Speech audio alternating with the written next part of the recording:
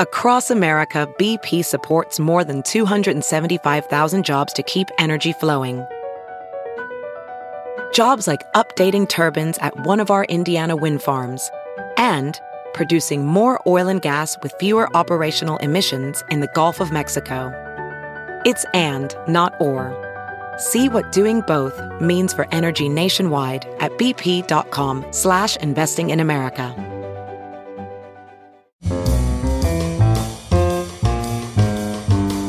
It's Merriam-Webster's Word of the Day for November 26th. Brought to you by Merriam-Webster.com, the popular dictionary site delivering authoritative definitions, rich, helpful usage content, and dynamic features for language lovers and language learners alike. Today's word is wistful, spelled W-I-S-T-F-U-L. Wistful is an adjective that means full of yearning or desire, tinged with melancholy, also inspiring such yearning. Wistful can also mean musingly sad or pensive. Here's the word used in a sentence from the Minneapolis Star Tribune by Elfrieda Abbe.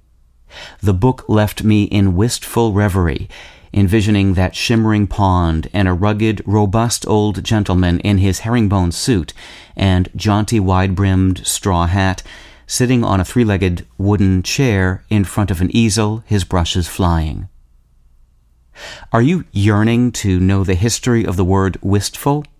If so, we can ease your melancholy a little by telling you that wistful comes from a combination of wishful and wistly, a now obsolete word meaning intently.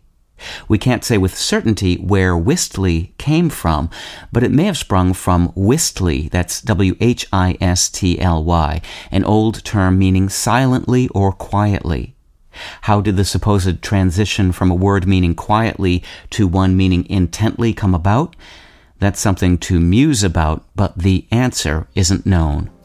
With your word of the day, I'm Peter Sokolowski.